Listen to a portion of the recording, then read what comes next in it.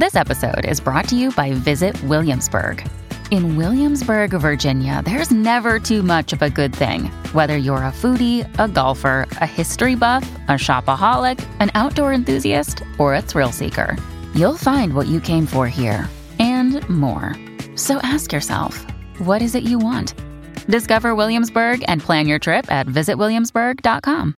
Mom deserves the best, and there's no better place to shop for Mother's Day than Whole Foods Market. They're your destination for unbeatable savings, from premium gifts to show-stopping flowers and irresistible desserts. Start by saving 33% with Prime on all body care and candles. Then get a 15-stem bunch of tulips for just $9.99 each with Prime. Round out Mom's menu with festive rosé, irresistible berry chantilly cake, and more special treats. Come celebrate Mother's Day at Whole Foods Market.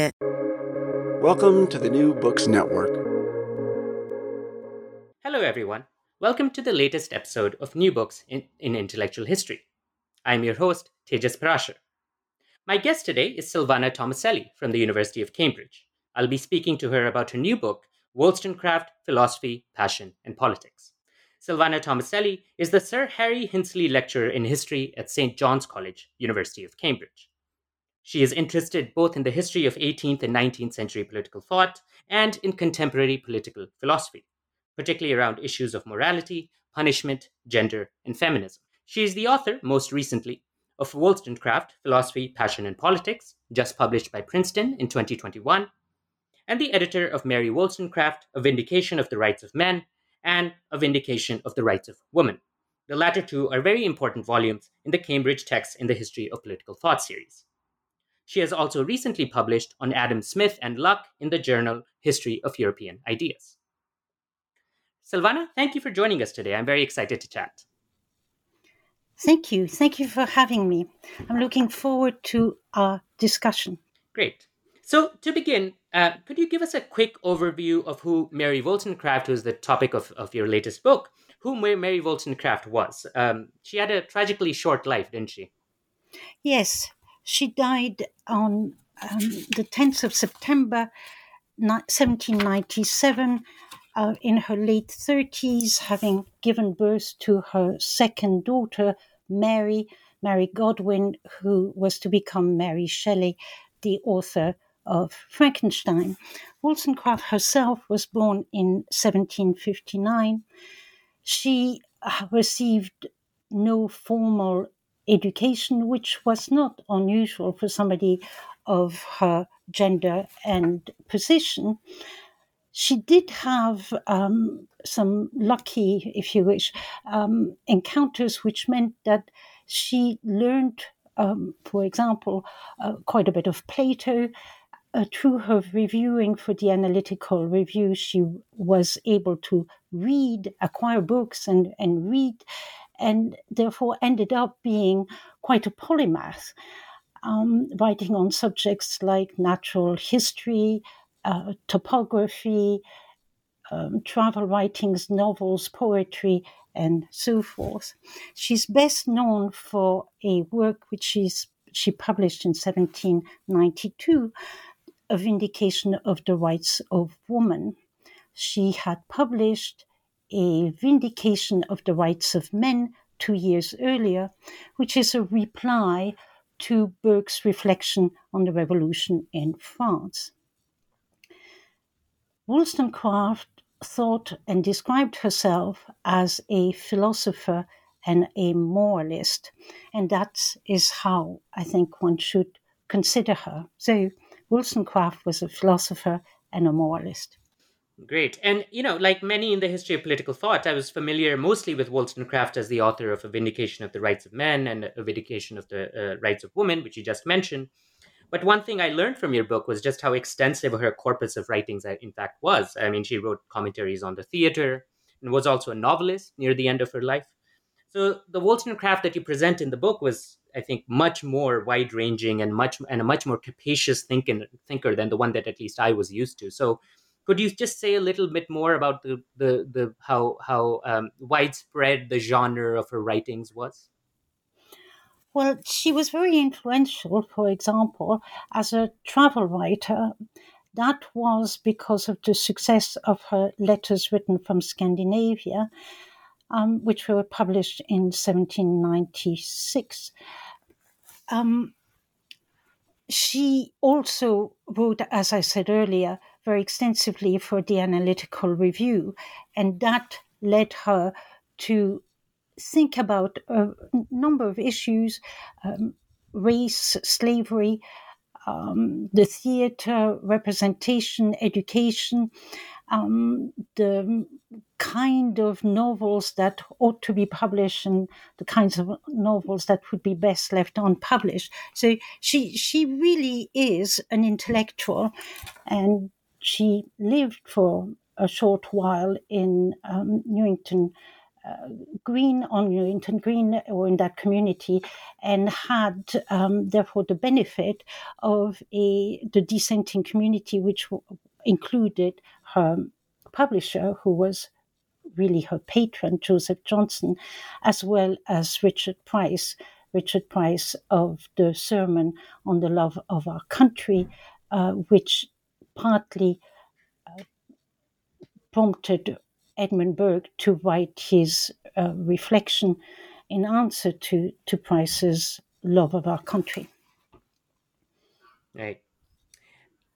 And one question I had immediately while reading was about the format and structure that you chose for the book. So this isn't a standard intellectual biography, in that you don't just give us a chronological account of Wollstonecraft's life in the context of the late 18th century. Instead, you divide the book into 4 thematic chapters. Why did you choose this format? Well, it took me some time to decide on the format. This was in part because I had written quite a number of articles on Wollstonecraft, and I had also been lecturing on her for many years. And to be truthful, I was somewhat bored with what I had to say about her. And I didn't really want to risk boring my audience. So the question was, how could I share what I knew of her in a way that was novel?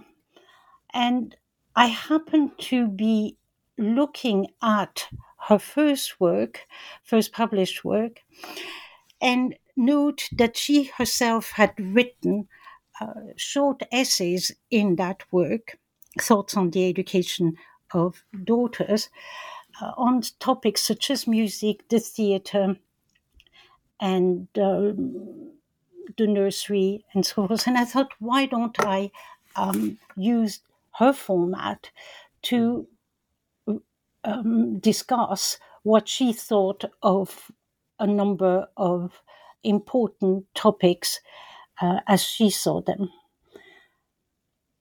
And do you did you find that there was a kind of coherent philosophy that's underlying Wollstonecraft's writings on different topic, or is the case more like Kant, where there is a clear division between the moral philosophy and the more political right, or not a clear division, but a potential division?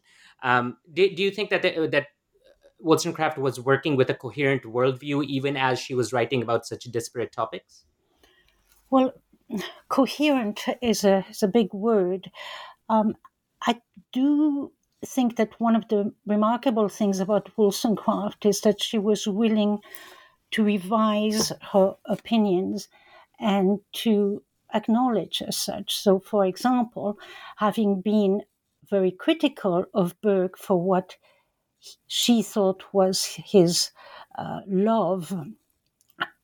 uncritical love of the English Constitution, when she writes in France about the origins of the French Revolution, she begins by saying that actually the English Constitution has much to be said for itself, and that England is the birthplace of liberty. So you can see her think, and she did that on just about every subject, not to say that she changed her mind on every subject, but she is a thinker who's alive. She's not a thinker who is set in cement. Does that answer your question? Yes, it does. So even over the course of her career, you can see her kind of reevaluating her older views and then Yes, changing her views yes. across different writings. Another example is when she writes in her letters from Scandinavia. She composed these for Gilbert Imlay, the father of her firstborn, Fanny, a man who, an American. She passed for his wife under the Terror because American citizens enjoyed a degree more security than British ones in France. But they never married. He abandoned her. She traveled to Scandinavia partly to find, or not partly, to find a ship in which she had a large investment and which had disappeared as the captain of the ship had absconded with its goods. And there she writes to Imlay, she says, I'm always been against charity. And then she say, however, and then she qualifies and explains when she thinks charity necessary and acceptable. So it's somebody who is conscious of what she's written, what she said, what she is associated with, and keeps on thinking. And as I said, revises her view in the light of new experiences, qualifies them, or explains them further. Yeah.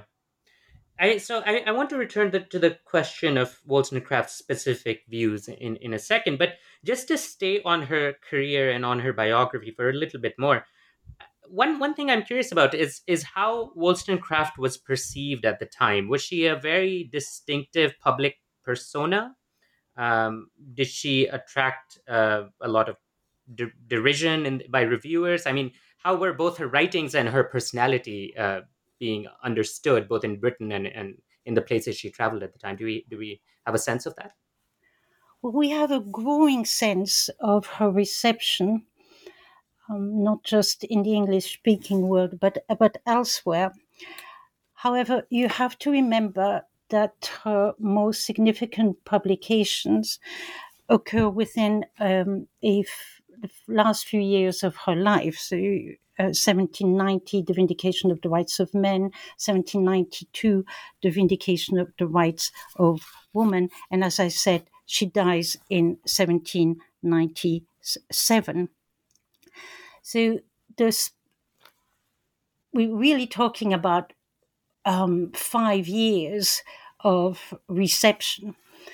In those 5 years, she is read and taken more seriously. But of course, she's not the only person to ask for the rights of women or women. You have on both sides of the channel a number of authors who are clamoring for this, and not least Condorcet, but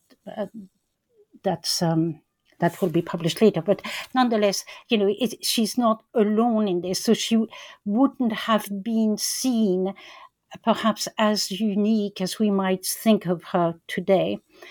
Then she gains notoriety following her death when Godwin publishes her posthumous works, which includes an account of her life and which goes into some detail about her private life, including the fact that she was never married to Imlay.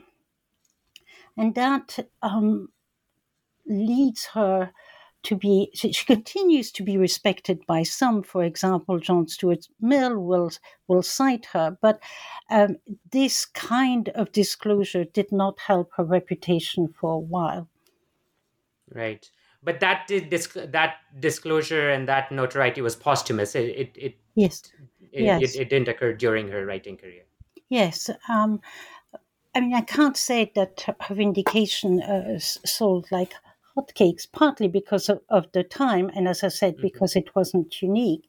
But nonetheless, she was respected.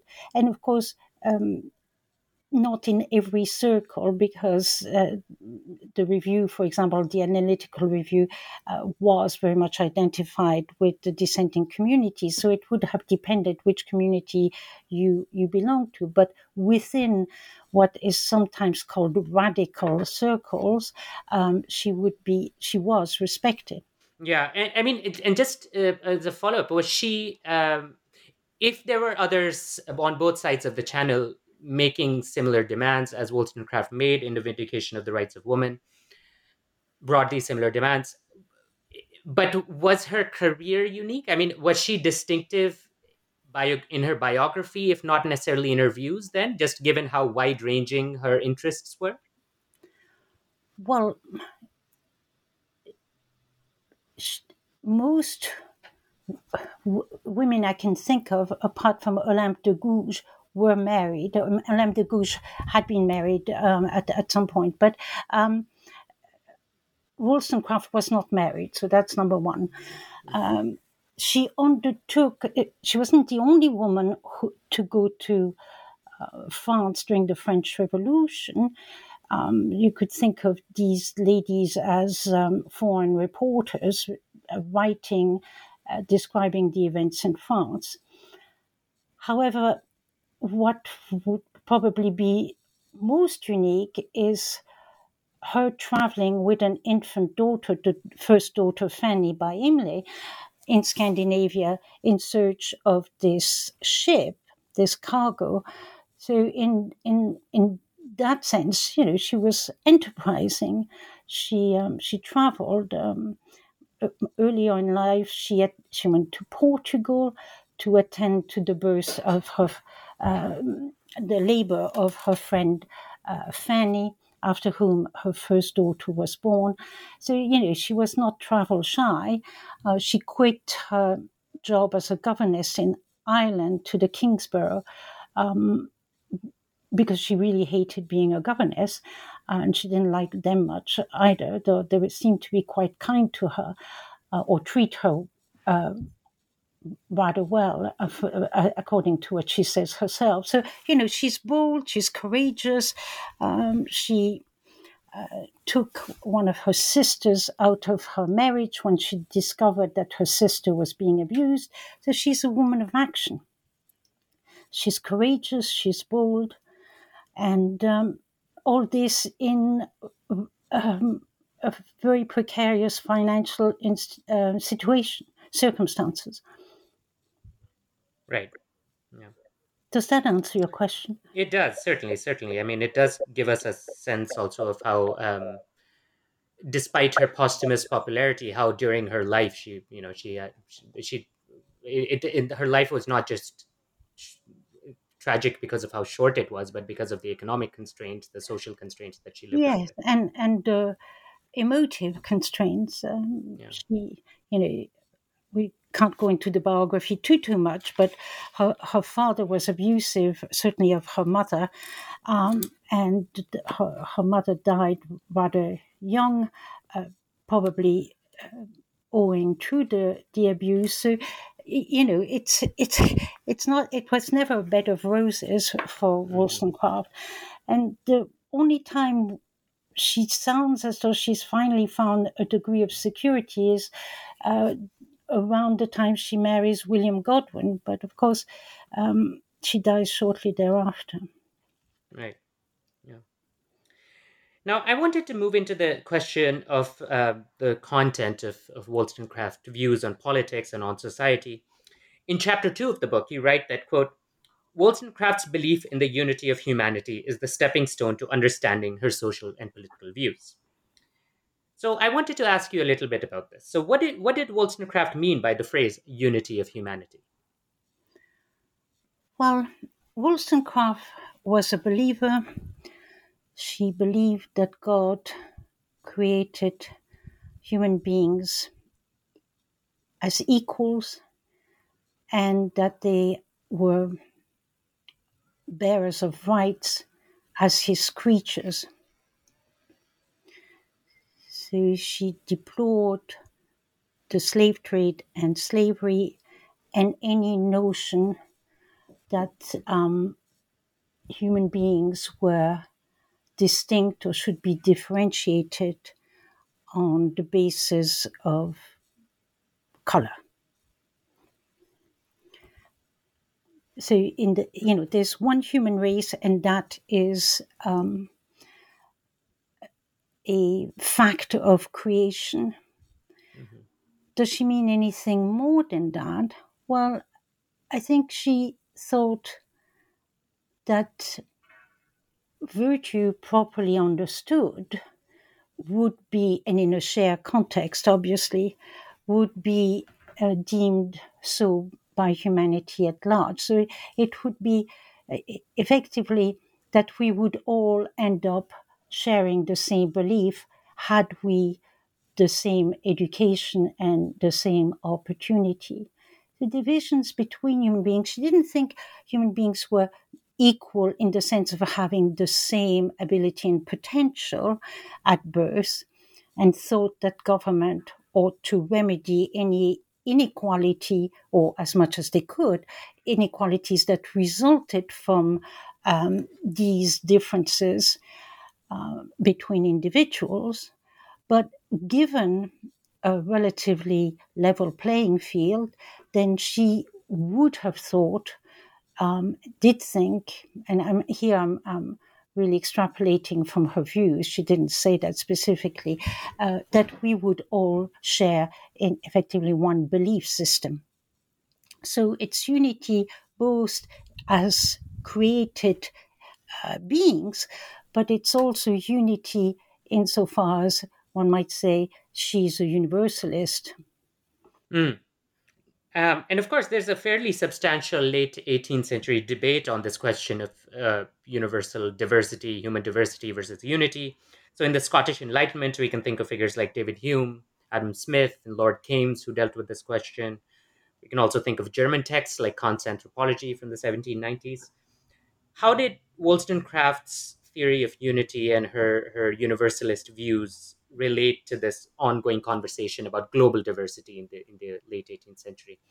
Well, theory is a big word, and I wouldn't use theory for Wollstonecraft. She had views.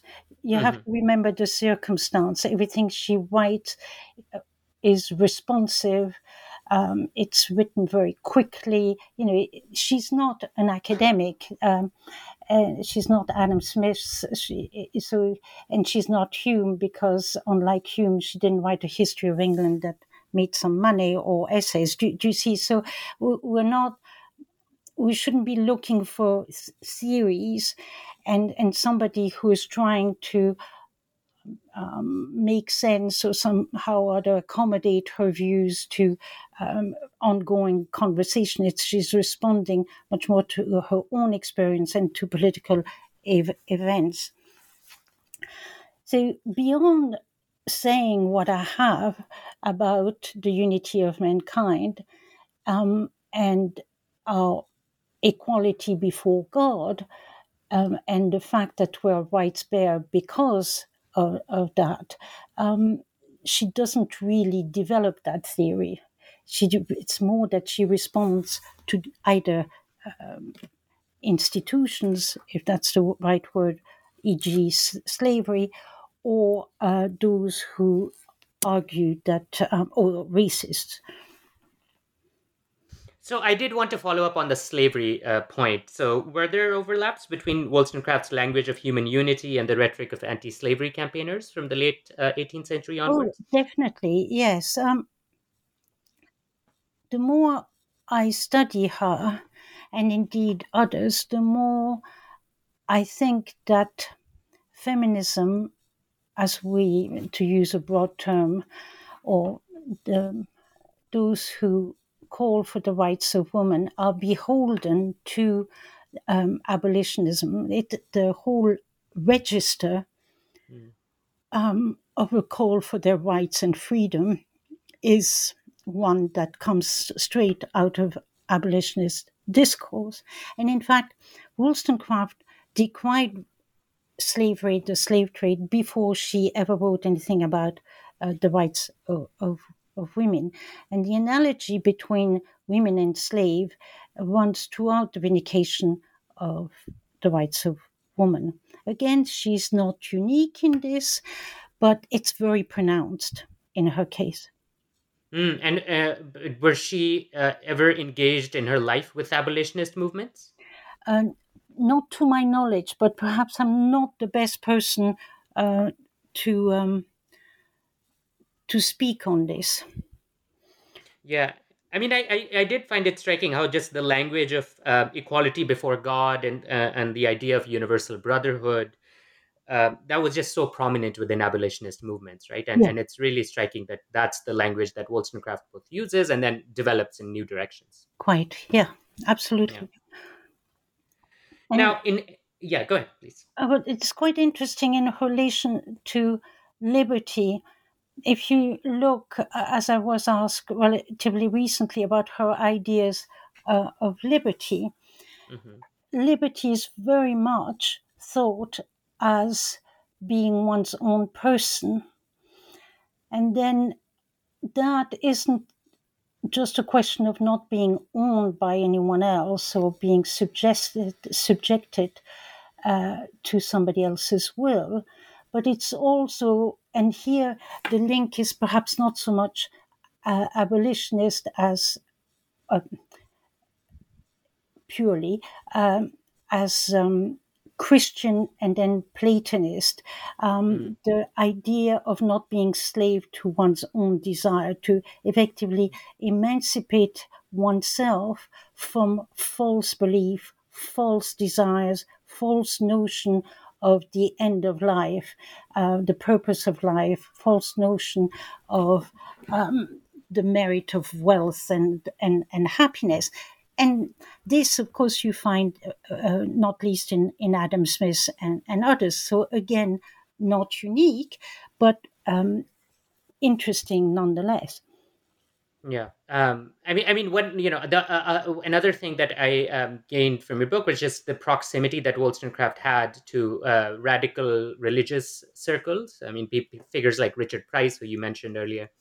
Of course, there's the kind of Venn diagram where abolitionism, religious reform within Protestant, radical Protestant circles, and Wollstonecraft's emerging what we might call feminism or thinking on gender intersects.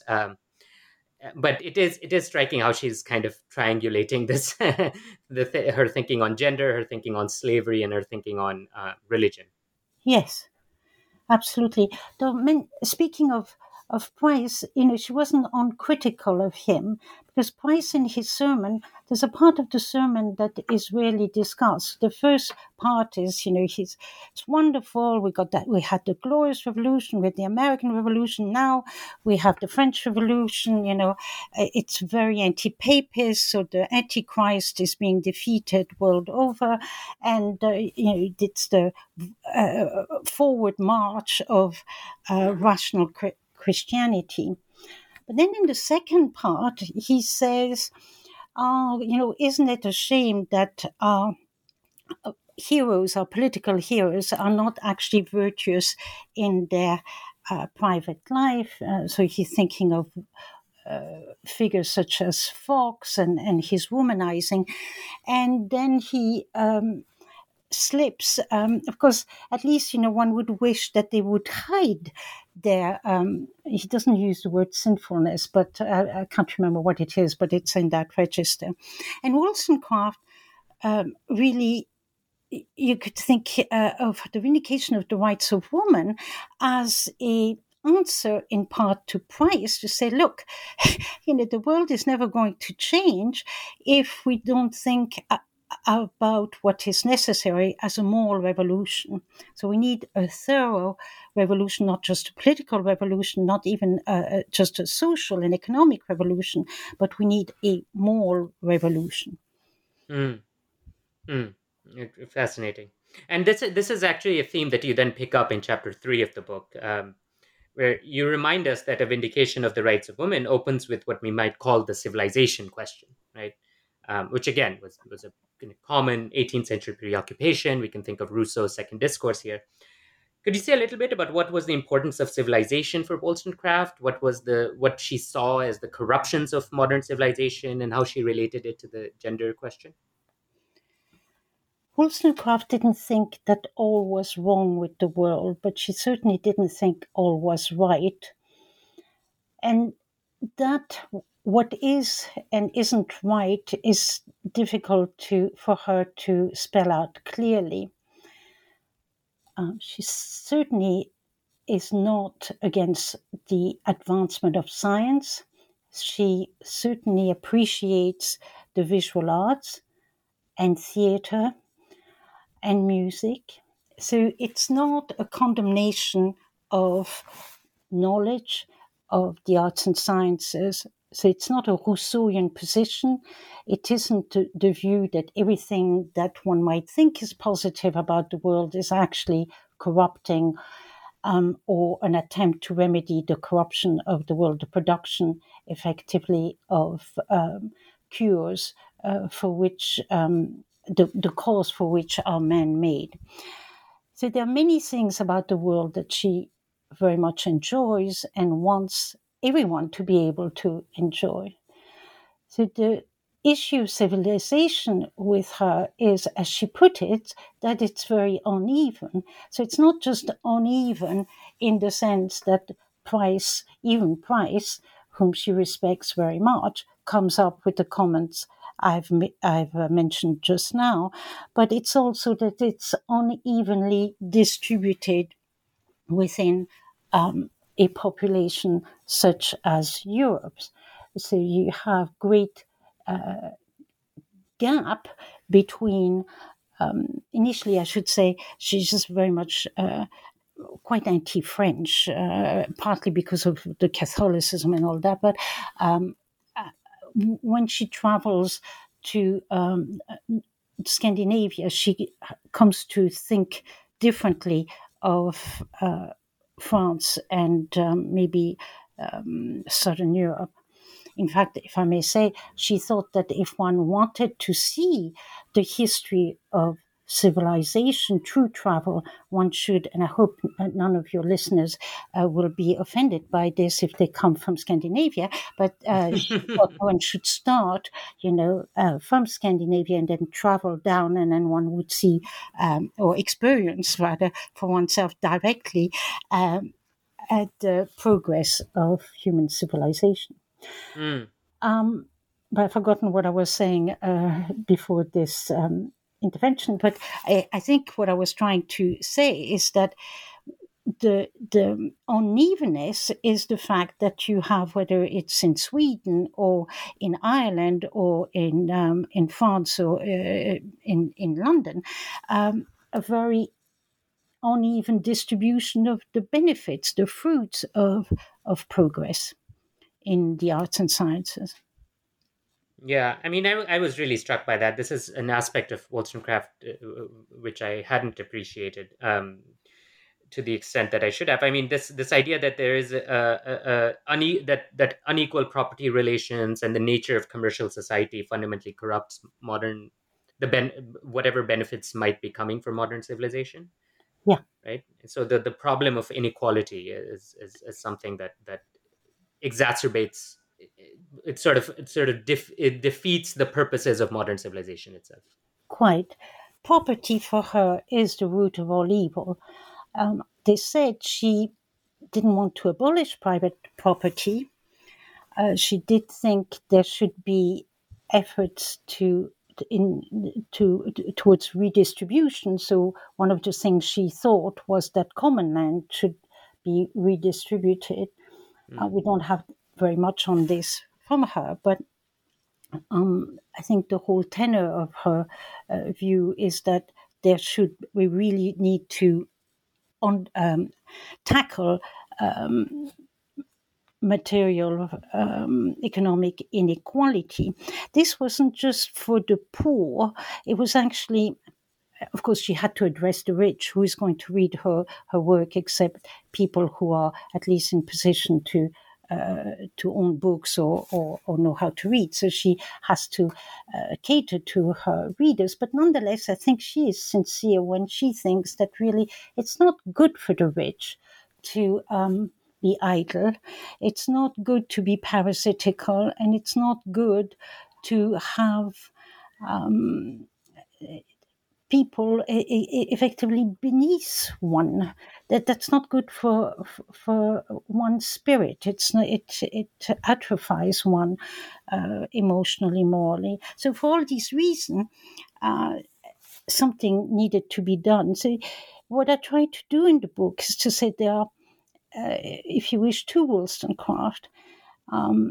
There is a Wollstonecraft who is eager to have at least some changes, however minor, give women the opportunity to acquire some skills so that if they don't want to marry, they don't have to, they can support themselves, or should they become widows, they should be able to support themselves and their families.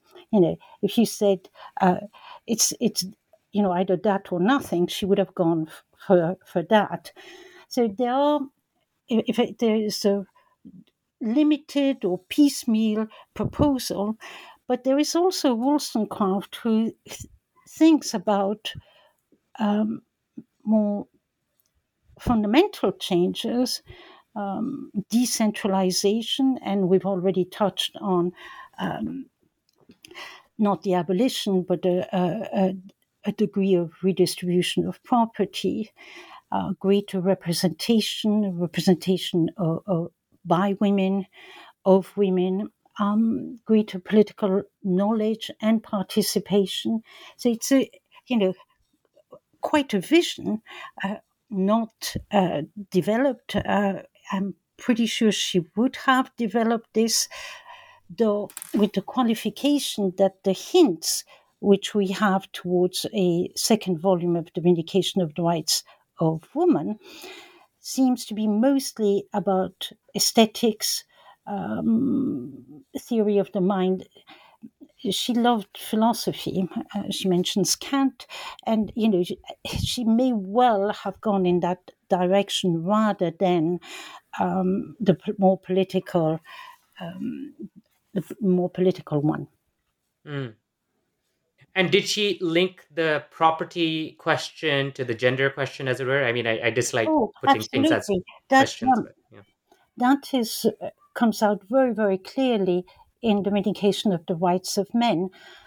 She attacks Burke for being not the champion of liberty as one might have thought he was prior to his reflection, but really the champion of property. And in the course of this, surprisingly enough, because you would have thought that a critique of Burke's reflection didn't really have room to discuss marriage, she talks about marriage and what property does in aristocratic or families that have property.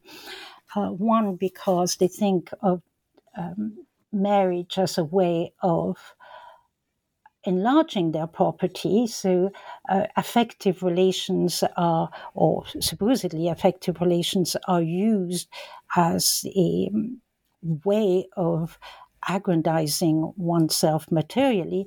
And secondly, because of inheritance, she decries male primogeniture. But in any event, because of inheritance, there is it warps the relationship between parent and child, because the children are effectively slavish, try to endear themselves to their parents, perhaps to eclipse their siblings and so on. So money is problematic, wealth is problematic at the very beginning of one's life, when one is either trying to secure the inheritance or one's parents are organizing marriages so as to maintain the family and preferably aggrandizing it. So is it fair to say that she saw the problems of gender relations in the 18th century as particularly worse within landed aristocratic classes, that wealth kind of exacerbates an existing social problem? Yes, although it wasn't just the aristocracy or the landed gentry, because she thinks as many do, that the middle classes Right, of course. ape their social betters, or try to ape their social betters. So the problem is widespread. Um, Obviously, the destitute, this may not come into to this, but of course, property relations always matter, and marriage can always, even amongst those who have very little, or perhaps especially amongst those who have very little, is a way of possibly improving one's condition. So it wouldn't just be the aristocracy or the landed gentry. However, the reason why she focuses on that, quite apart from the fact that she thinks the middle classes ape the classes supposedly above them, is that she wants to undermine what she takes Burke's commitment to the aristocracy and to the belief that they are the natural ruling class. So it's written in great haste, in a matter of a couple of weeks. So, it's not the most perfect theory, but it's important to her. And really, the vindication of the rights of men is an attack on Burke. It's not really a defense of rights. She just says that human beings have rights. She asserts them. It's not a defense. You wouldn't turn to that work to find a reason elaborate. You'd be better off going to John Locke, who must have influenced her, or who did influence her. But what it is, it's an attack on every aspect of Burke's, not just the reflection, but also his essay on the origins of our ideas of the sublime and beautiful, in which Burke says that I identified the idea of beauty with smallness and fragility, and that women know this, and women use this and manipulate this and pretend to be weak so as to make their way in the world or achieve their ends.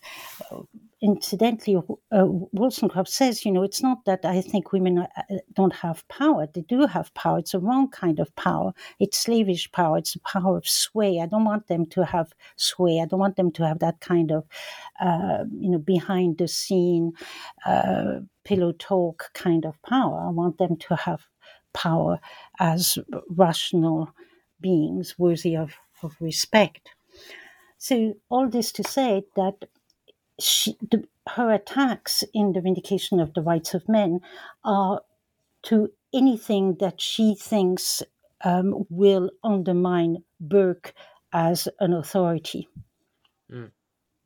And how does one move towards a more egalitarian social order then? What is the place of the political here in Wollstonecraft's vision? I mean, you mentioned that in her response and in her interaction with Richard Price, she underlined the need for moral reform as opposed to simply political or even simply social reform. So what kinds of transformations are needed, both at the social level and at the individual level, to change the corruptions of modern society? Well, again, let me stress, we're not talking about a theorist who, had tenure and sabbaticals trying to sort this one out. There are snippets here and there in response, and she also, she has to make a living. So she's writing to order, if you see what I mean. So the most important thing, the first step, I suppose, would be to know that what is happening in France is not going to achieve the overt aims of the French Revolutionary. Certainly, and this is what she writes in her dedication to Talleyrand, to the second edition of the Vindication of the Rights of Woman. We need a moral revolution. So in order to have a moral revolution, we need schools. We need children to be schooled from an early age. They have to be mixed schools.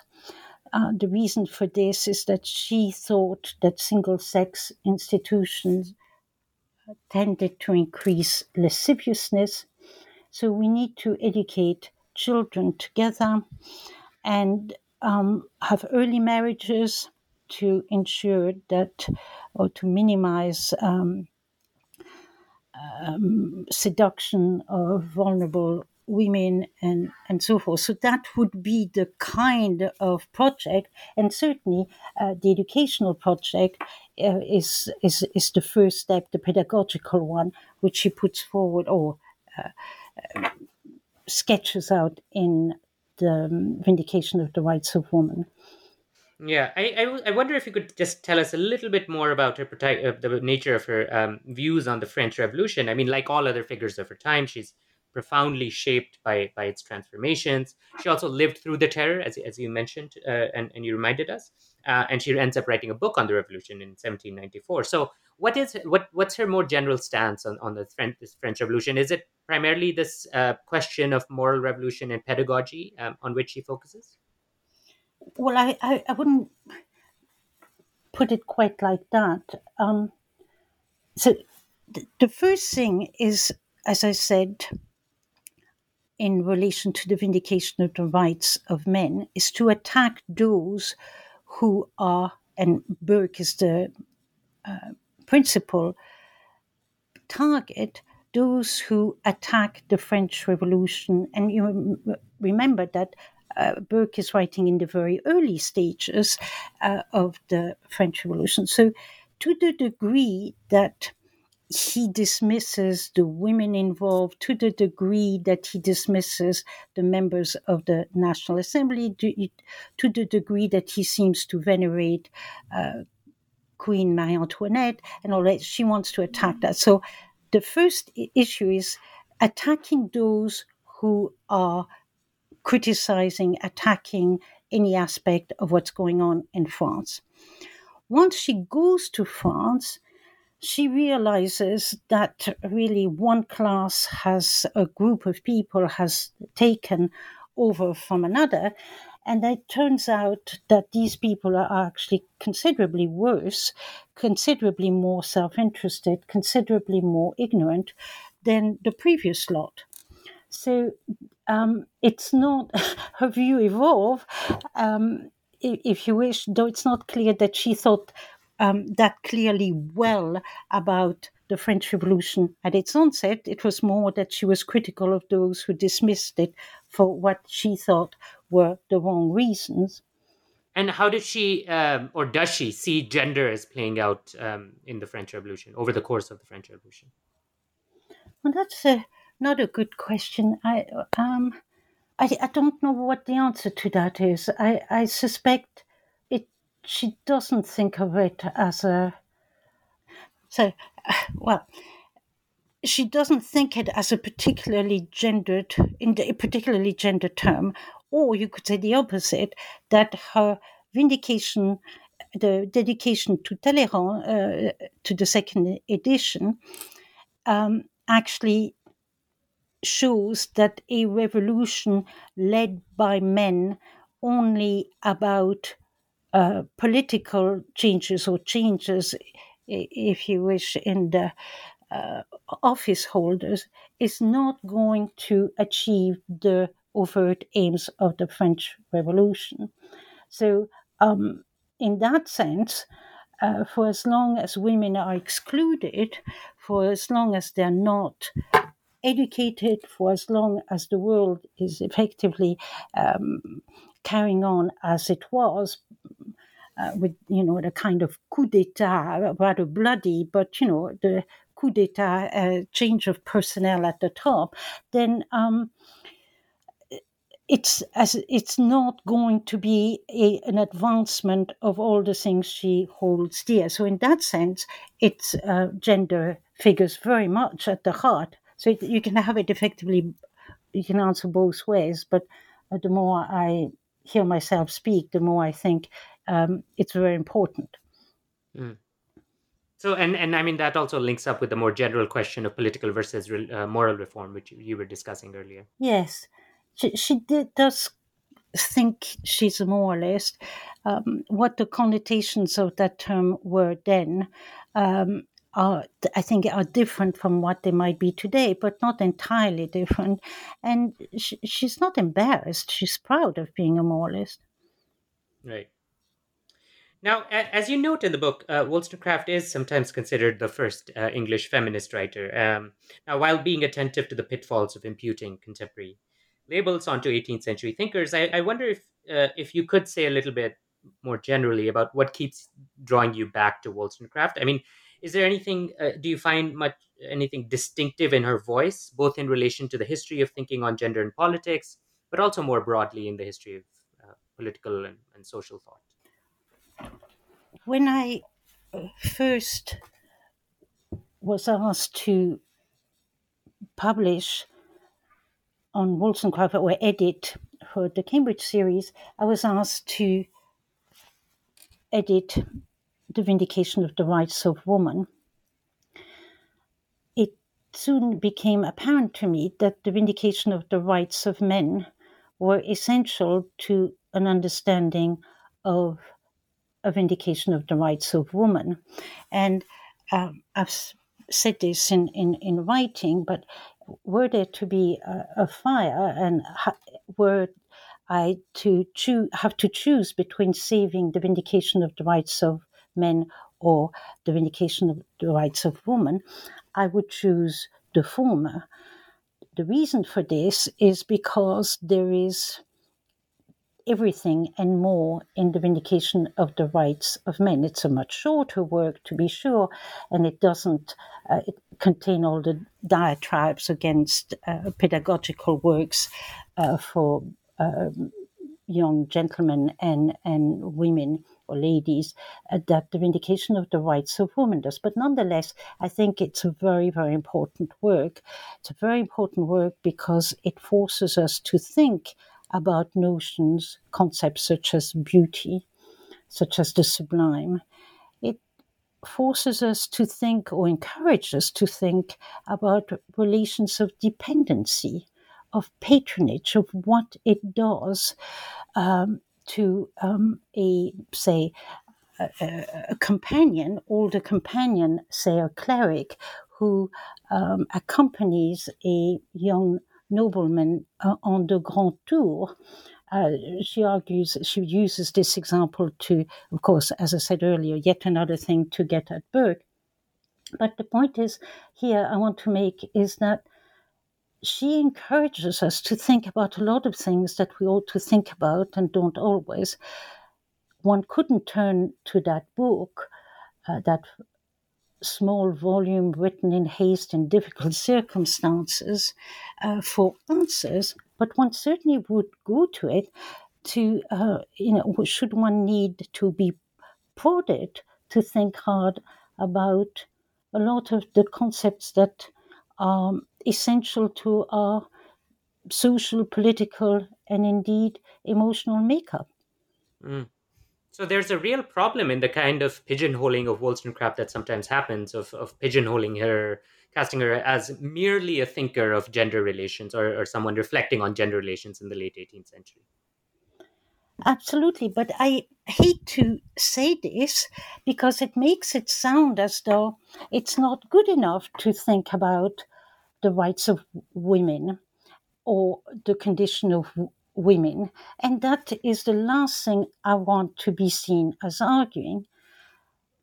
This said, I think we do a disservice to Wollstonecraft's views on women and the condition of women if we don't see her larger views about the things we've been talking about property, about inequality, about the unity of the human race, about relationships, about marriage, about the relationship between parent and child. So all of these things, because these are the considerations that she brings to her understanding of the problem with the world as it is in relation to women. But it isn't just a problem in relation to women, because it's a problem in relation to men just as well. Men are atrophied human beings differently